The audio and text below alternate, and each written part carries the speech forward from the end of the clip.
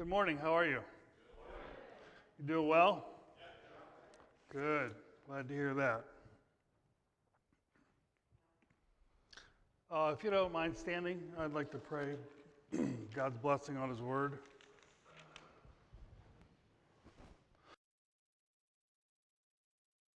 Heavenly Father, we thank you we can gather here today as your body. We thank you for the freedom we have to do so. We ask the Lord today you would be present through your Holy Spirit. We ask that your Spirit would illuminate our minds, warm our hearts, kindle our affections, Lord, to make us to love you, embrace you, serve you, glorify you, exult in you, and rejoice in you. Lord, we truly acknowledge that, Lord, that apart from you I can do nothing. And I ask that today you would speak through me for the benefit of your people and your glory. And we pray in your name. All God's people said, Amen. Open your Bible, if you would, to Philippians chapter 4.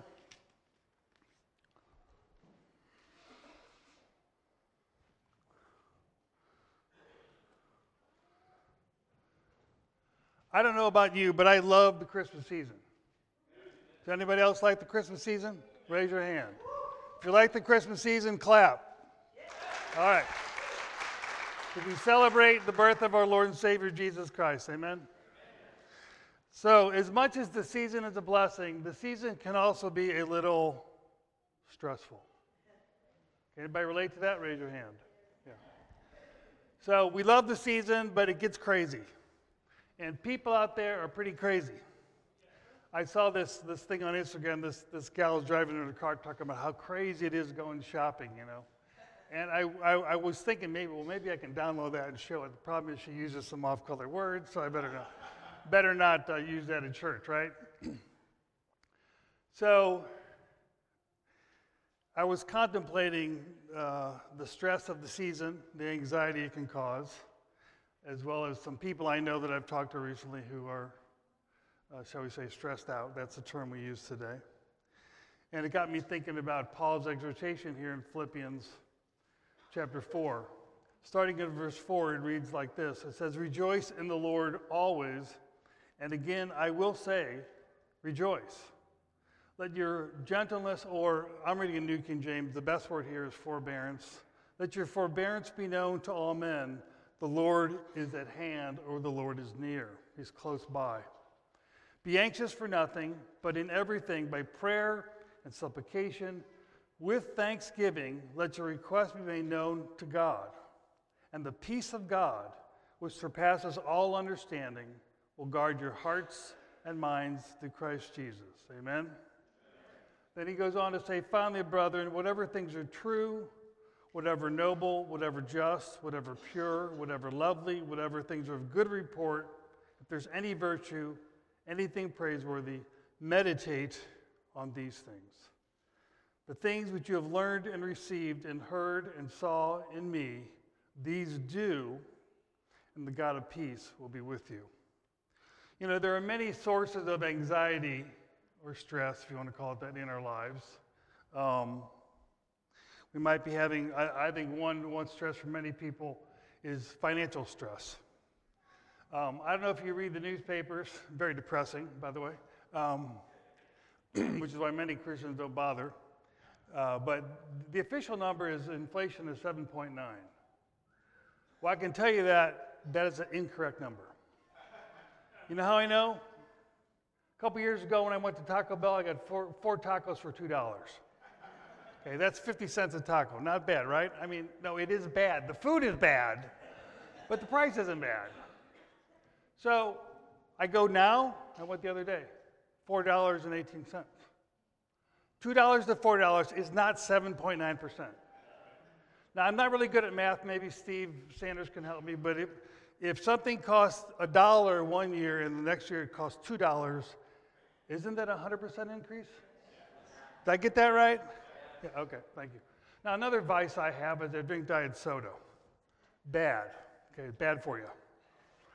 I know. So don't talk to me after church and don't give me a lecture. I know it's bad. But it's so good with the tacos. If you're going to go have a rotten taco, I might as well have a rotten soda with it, right? So a couple years ago, I could get a 12-pack of Diet Coke. On a good day, $3.50. On a bad day, average day, $4 for a 12-pack. That was the going rate.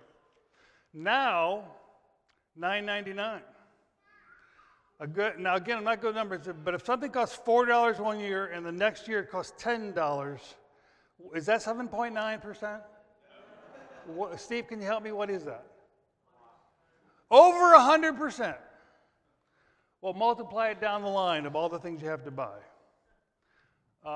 Inflation's up. Shrinkflation is up. You know what shrinkflation is? So you get a bag of chips and more junk food. Am I making you hungry yet? And so the price isn't too bad, but when you open the bag, something's missing. The chips are missing. Same bag, more air. Shrinkflation. So we're laughing about it, but it's a serious thing. Many people on fixed incomes,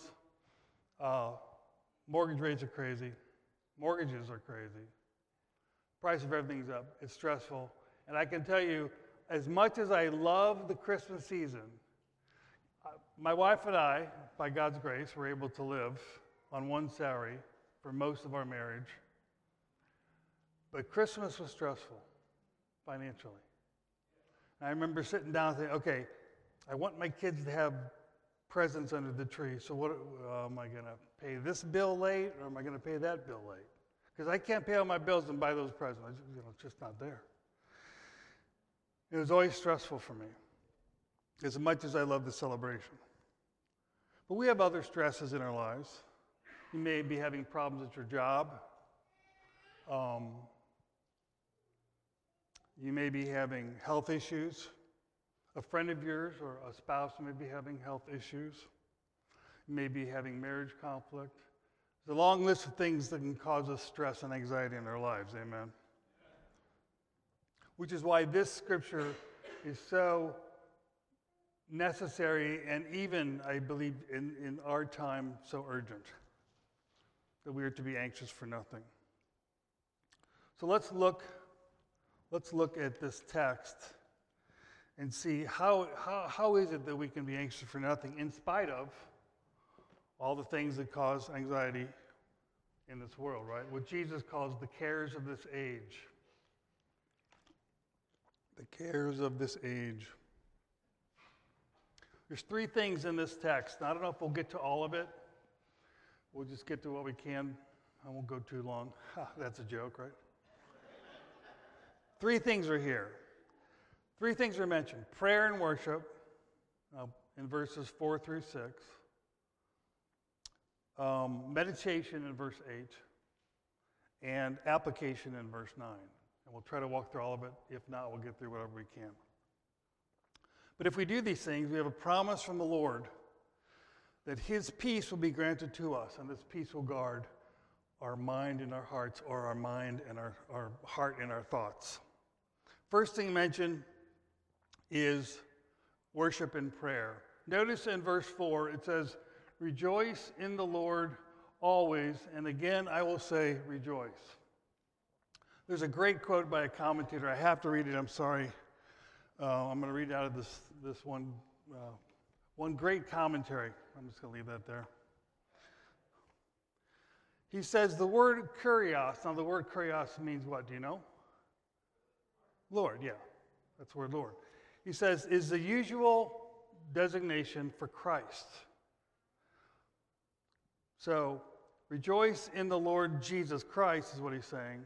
Always, and again, I will say rejoice.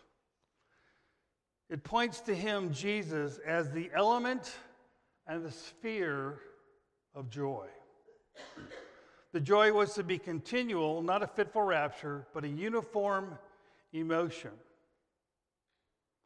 He says this, listen up. The Apostle Paul wished them to come to a full appreciation of their position and their connection with Christ. If they could truly judge their condition and prospects and contrast them with their past state, their lost state, of gloom and unhappiness, could they but realize the nobleness and power of the truth they had embraced, and the riches and the certainty of the hopes they were cherishing. Could they estimate the saving change effected in their soul, and picture also the glorification which was to pass over their bodies. And then, as they traced all these blessings to Christ and to union with Him, then they would rejoice in the Lord. Then they would rejoice in the Lord. He says to rejoice in Him is to exult in Him, not as a dim abstraction, but as a living person. Hear that? Rejoice in the Lord not as a historic figure, but as a living Savior. A living and present Savior, which is why Paul says here, after he says rejoice in the Lord, he says the Lord is at hand, or the Lord is near. Now, this word here for near can mean near in time or near in space, depending on the context. In James it's used and it's near in time, but here I believe it's near in space. Rejoice in the Lord is present with you. And the Lord is present here today, in the midst of His people. Jesus is here. So we exult in Him not as a dim abstraction, but as a living person, so near and so loving, so generous and so powerful, that our spirit ever turns to Him in admiring and grateful homage. And we covet His presence as its sunshine and revel in fellowship with Him. Amen? Despondency is weakness, but joy is strength. So true. So what Paul does is he's turning the mind away from the problems, really the distractions, the stresses, and turns the mind toward the Lord Jesus Christ. First in rejoicing, but then also in prayer. Notice the prayer here in verse 6. Be anxious for nothing, but in everything, by prayer and supplication, with thanksgiving, let your requests be made known to God. And here's the promise. And the peace of God, which surpasses all understanding, will guard your hearts and minds or thoughts through Christ Jesus. First thing to point out about this prayer is that it is a comprehensive prayer. He says, be anxious for what? Nothing. You know what nothing means in Greek? No thing. And I know we make excuses, but, they're so important to me, and this and that, we make, no. He says, don't worry about anything. Be anxious for nothing, and that's contrasted with in everything. Nothing and everything. Anxious for nothing, prayer and thanksgiving in everything. There's no issue or situation that's outside the reach of God. Amen? There's no secular issues that do not need prayer or of which God is not concerned. If it concerns you, it concerns God. Why? Because God loves you, and you are His child. Let me tell you, raising 4 kids, I play with a lot of dolls. Can somebody pick that up for me? It's bothering me. I don't even know if you can see it. Can you see it? No. Sorry. Play with a lot of dolls. Had wonderful tea parties. Armed men, all the things, And I don't like any of those things. I don't like tea parties because there's no tea. No Diet Coke either, but anyway. And I remember my daughter would come up with a doll, and, oh, look at my dolly, you want to comb her hair with me? And I'm like, sure I do, okay. But the truth is, I did care about those things. Why? because somebody I loved cared about them. And that's the way the Lord is. If it concerns us, he cares about it. And oftentimes we don't pray. I find myself sometimes thinking, I shouldn't pray about this because this is too trivial. To bring this to God is too trivial. But if it concerns me, it concerns him because I'm an object of his love. The Lordship of Jesus extends to every realm, every detail of our lives. So prayer, supplication, and thanksgiving is appropriate concerning all things, everything. But he doesn't say just pray and supplicate. And by the way, prayer is really the address to God. Supplication is the earnestness of the address. You know what I'm saying? In other words, prayer by itself can just be a mere formality. But supplication is an earnest, heartfelt, passionate entreaty. Lay it out there. Really lay it out there. And pray from the depths of your heart, is what he's really saying. But he also says we're to pray with thanksgiving. So this is the qualifier, I believe, to get our mind off of the problem directly and on to the solution of the problem, which is what? God. By thanking God during prayer, we remind ourselves of all of his past benefits and provisions. Sometimes I will find myself worrying about something, and I'm like, what are you doing?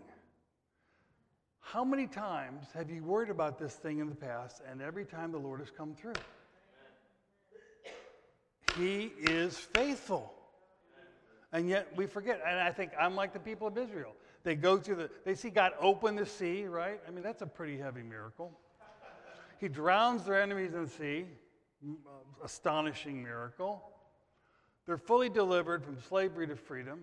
And before you know it, what are they doing?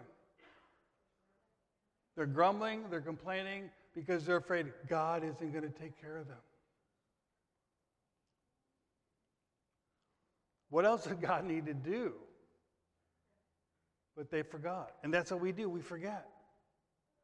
You've been in this situation before. Maybe not exactly the same, but essentially similar. And God has always come through. He's always provided.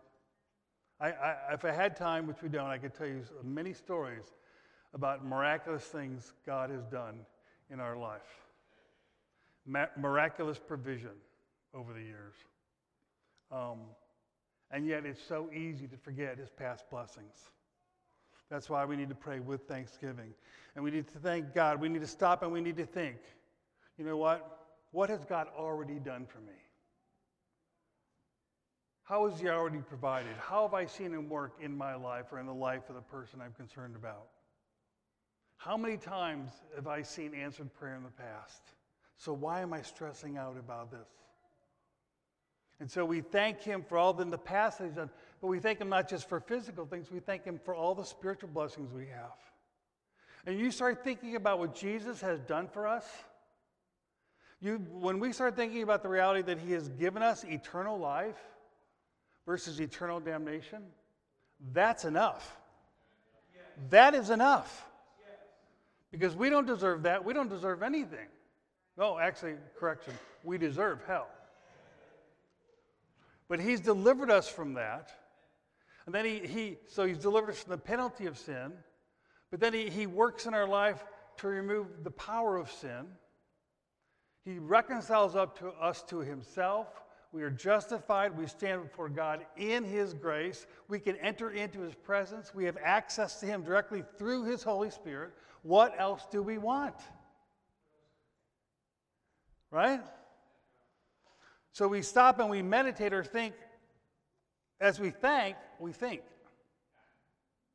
As we thank, we think. Count your blessings one by one.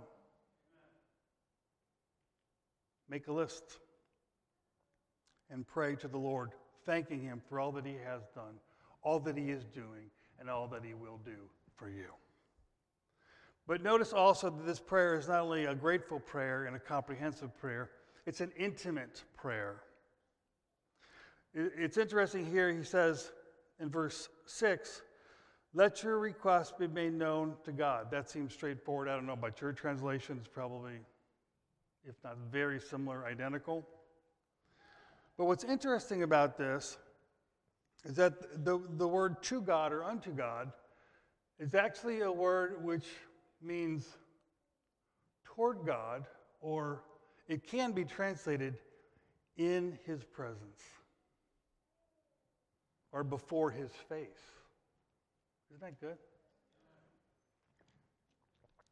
Now, I don't know about you, but I have prayed at times and I am not in God's presence when I pray. I've prayed to God before and I'm not in his face, if you know what I mean. And by the way, this is the same Greek preposition that's used in John 1:1, where it talks about, in the beginning was the Word was with God, and the Word was God. That word with God is this preposition, pros, toward God, facing God. That's probably the best way to translate it. Bring your prayers and supplication with thanksgiving and face God. Talk to him face to face. Not a literal face. We're not talking about a physical face. But you know what I mean when I say face to face. That means unveiled. That means you're revealed. You reveal yourself to him. Now, he knows you. He knows all your stresses. He knows your needs. He knows everything about you. But you don't. And you need to unveil yourself to him. Show him your face, and he will show you his face. Because that's when prayer is truly real prayer. Fellowship prayer, presence prayer.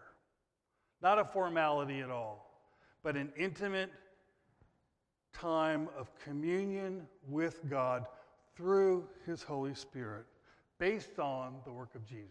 Amen? One of the main reasons we do not experience God's peace when we pray, and I've seen this many times, people will pray about something, go to a prayer meeting, I'm going to pray for this, it's been burdening me, and they pray, they get up just a burden and leave. That's not what Paul's talking about, because there's a promise here. One of the reasons we don't experience the peace is because we're not entering into his presence genuinely. The psalmist said God is a very present help in time of need.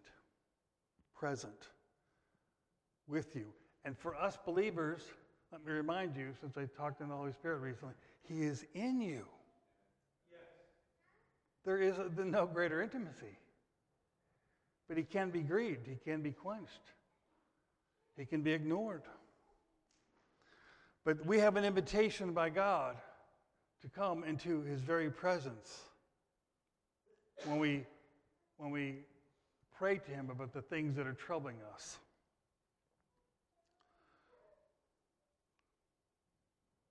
If we do not come into God's presence, then our prayers become formal and not personal, distant and not intimate. Prayer is more than just repeating a wants list. It is unburdening the heart to your loving Father. As Peter says, cast your care upon him because he cares for you. In times of trouble, times of anxiety, even times of affliction, there's something we need even more than an answer to our prayer. We need the presence of God who hears our prayer. Amen. If you have God, you have all. And if you have not God, you have nothing. If you have God, you have all. And if you have not God, you have nothing. So what we seek is not just answers to our prayers. We do want answers, but we want something more. We want the fellowship that brings the unburdening of the soul and the peace of God to our hearts. I'll go quickly. The second thing I mentioned is meditation, and this is in verse 8. Paul says, finally, brethren, whatever things are true, noble, just, pure, lovely, good report, praiseworthy, virtuous, praiseworthy, meditate on these things. So instead of dwelling, I emphasize the word dwelling on the problem, rather look at the good. In a sense, this is a prescription for understanding Romans 8:28, where it says that God is working all things together for good to those who love him. All things. So, in difficulties or times of stress, we look for two kinds of good. One is the good present that's already present in the situation. I mean, I don't know about you, but I'm a typical American in many ways. I'm sorry to say that. What Americans care about is peace and comfort. Not God's peace, but you know what I mean, worldly peace and comfort. I don't like stress. I don't like anxiety. I don't like difficulties. I don't like trials. Yet we're told in the Word to count it all joy when we fall into various trials. Now that's a mind bender, isn't it? You're talking about something that is so contrary to the mind of the flesh, the mind of the world. Hey, your car broke down. Praise the Lord. Hey, your Christmas tree caught your house on fire. Praise the Lord.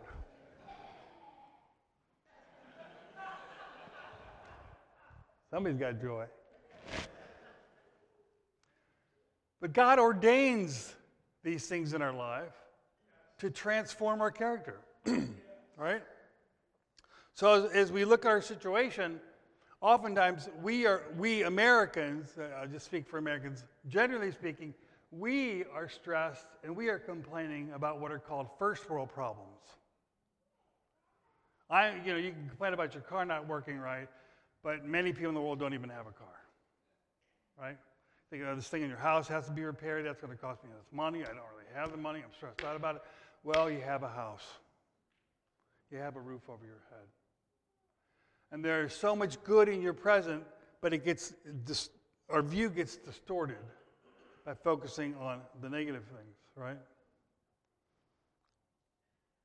But in those difficulties, those stresses, God is working.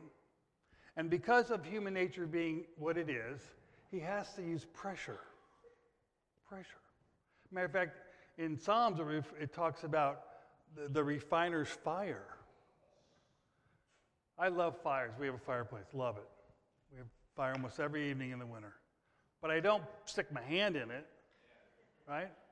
Because it burns. It's painful. And this transformation that God is working in our lives can be painful. And a lot of Christians spend their life trying to walk around the problem that God has put right in front of them in order that their interaction with that problem and their response to that problem is part of his divine plan to transform them. And yet, what do? They seek to go around it. They seek to avoid it.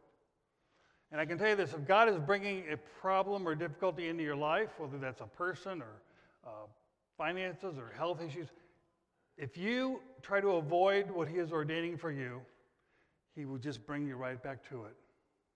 Right back to it. There is no escape. Say it. No escape. That's why Israel, when they came out of Egypt, they could have been in the promised land in about a week and a half. 40 years. 40 years. They didn't want to be changed from slaves to free men. They wanted comfort. They wanted more than anything security. I was thinking about this morning.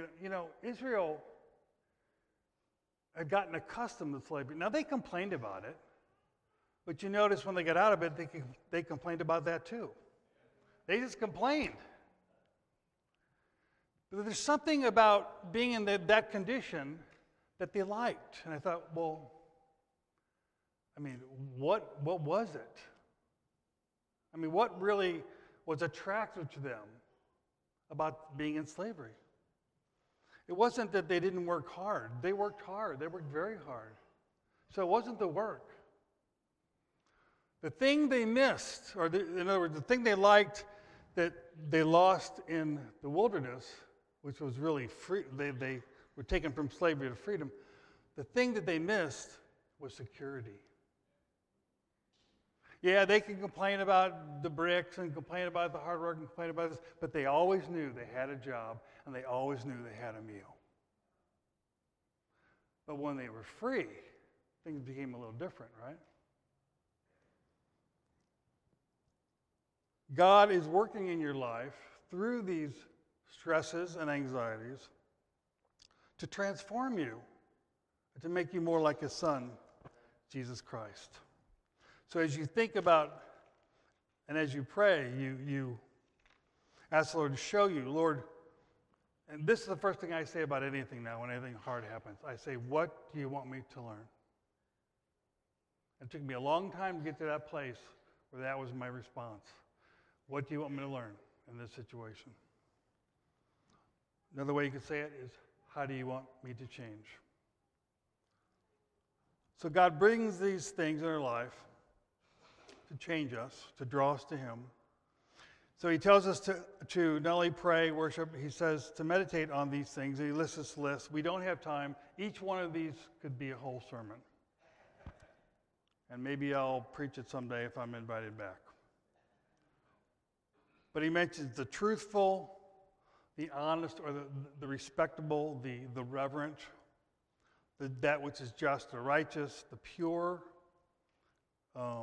lovely, amiable, gracious, good report, virtue, which is moral excellence or even moral energy, anything worthy of praise. In other words, anything that's a fit object of recognizing the good in it, then recognize the good in it. I know people, they talk about the silver lining on the cloud. I know people, you show them a bunch of silver linings and they'll find the dark cloud. I mean, they have this like honing sense. Is it honing or homing? Probably homing. We'll look that up. For sure, no matter how good the news is, they'll find a problem. They'll find the bad news somewhere. This is the opposite. Be attuned to the good, even in the bad. And then he says, the King James says, think on these things, but the better translation is now the New King James. I don't know about yours. It says to meditate on these things. Meditation is not just thinking. Meditation is thinking carefully and continually. To meditate takes time. You actually have to ponder. You have to think. And so we're told it gives us a list of these things. And what Paul is doing here is he's really teaching us how to transform our minds. That's what he's doing. Instead of being immersed in anxieties and cares, and I think in the case of the Philippians, there was a conflict going on. We know that from verses 1 through 3 in this chapter. And he's saying, raise yourself above all this. Rise above it and meditate on these things, the true, the good, the pure, the beautiful, the noble. Transform your mind. Lastly, application. Paul says in verse 9, the things that you've learned and received and heard and saw in me, these do. Now this is a really, really, really important word in Greek. The word do means do. Yeah, do it. Can you say you're living like Paul? Well, if not, then you're not doing what he's saying to do. Yes. Paul says to do what? Do what he teaches. He says, what you have received and heard, do. What you've been taught, do. But he also says we are to not only obey his teaching, we are to follow the apostolic example. He says, the things that you have heard and saw in me, these things, the things you've seen me do. And the God of peace will be with you. In other words, instead of worrying, look to God's word and saintly examples, and then apply this to your life. Note also, Paul's order in this whole passage is pray, think, do. Pray, think, do. And this is always the proper order. We don't do and then say, God bless what we're doing. No, we pray to know what to do. Some of us like the one but not the other. You think of Martha, right, who was a doer, and Mary, who was more of a thinker. Some of us don't want to spend quiet time with God, at least not too long, because then it gets a little uncomfortable and the Holy Spirit starts showing you your heart, right? So let's get busy.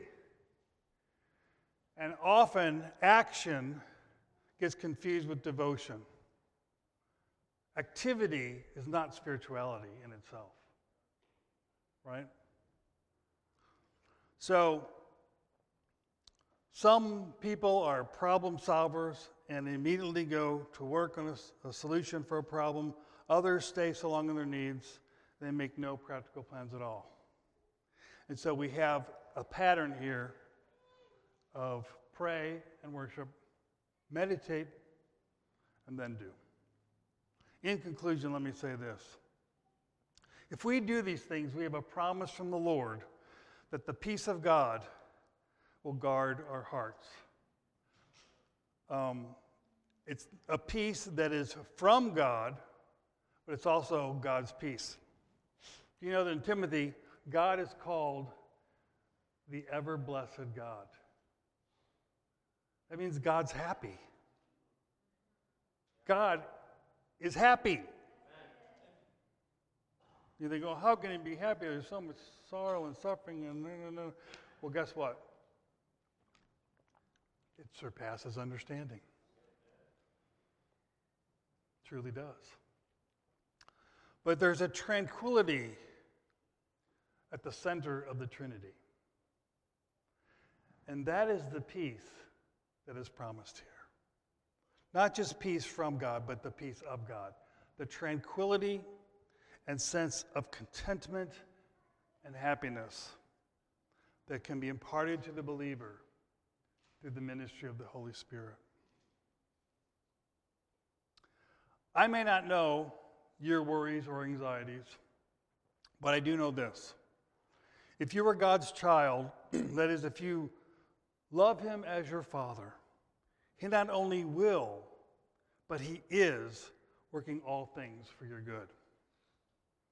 There's nothing in your life over which he does not rule.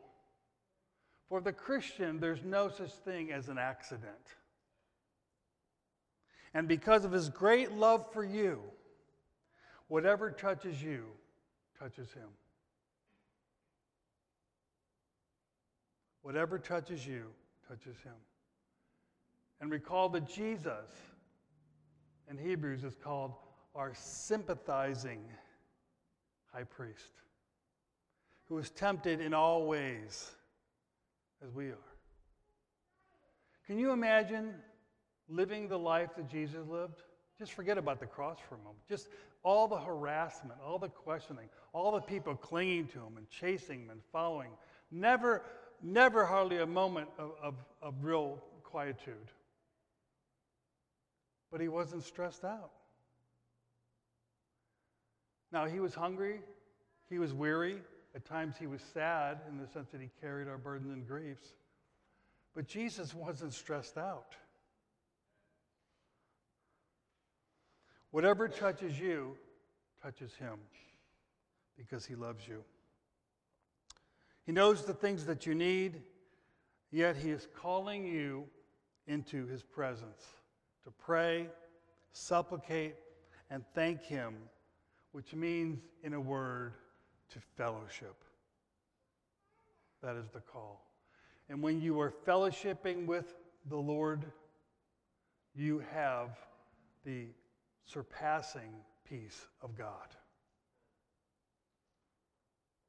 That's where it is. And this is the answer to anxiety and the key to peace. Amen?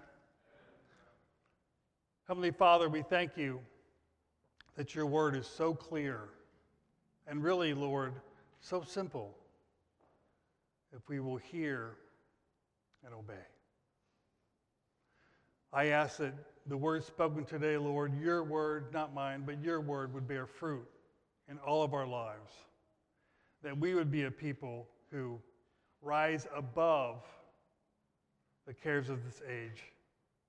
A people that truly walk in fellowship with the living God. And I pray that our peace and our joy would be a witness to a very unhappy, sad, dying world. Make us as lights shining in the darkness through your presence in us. And I pray this, Father, in the name of your Son, through your Holy Spirit. Amen.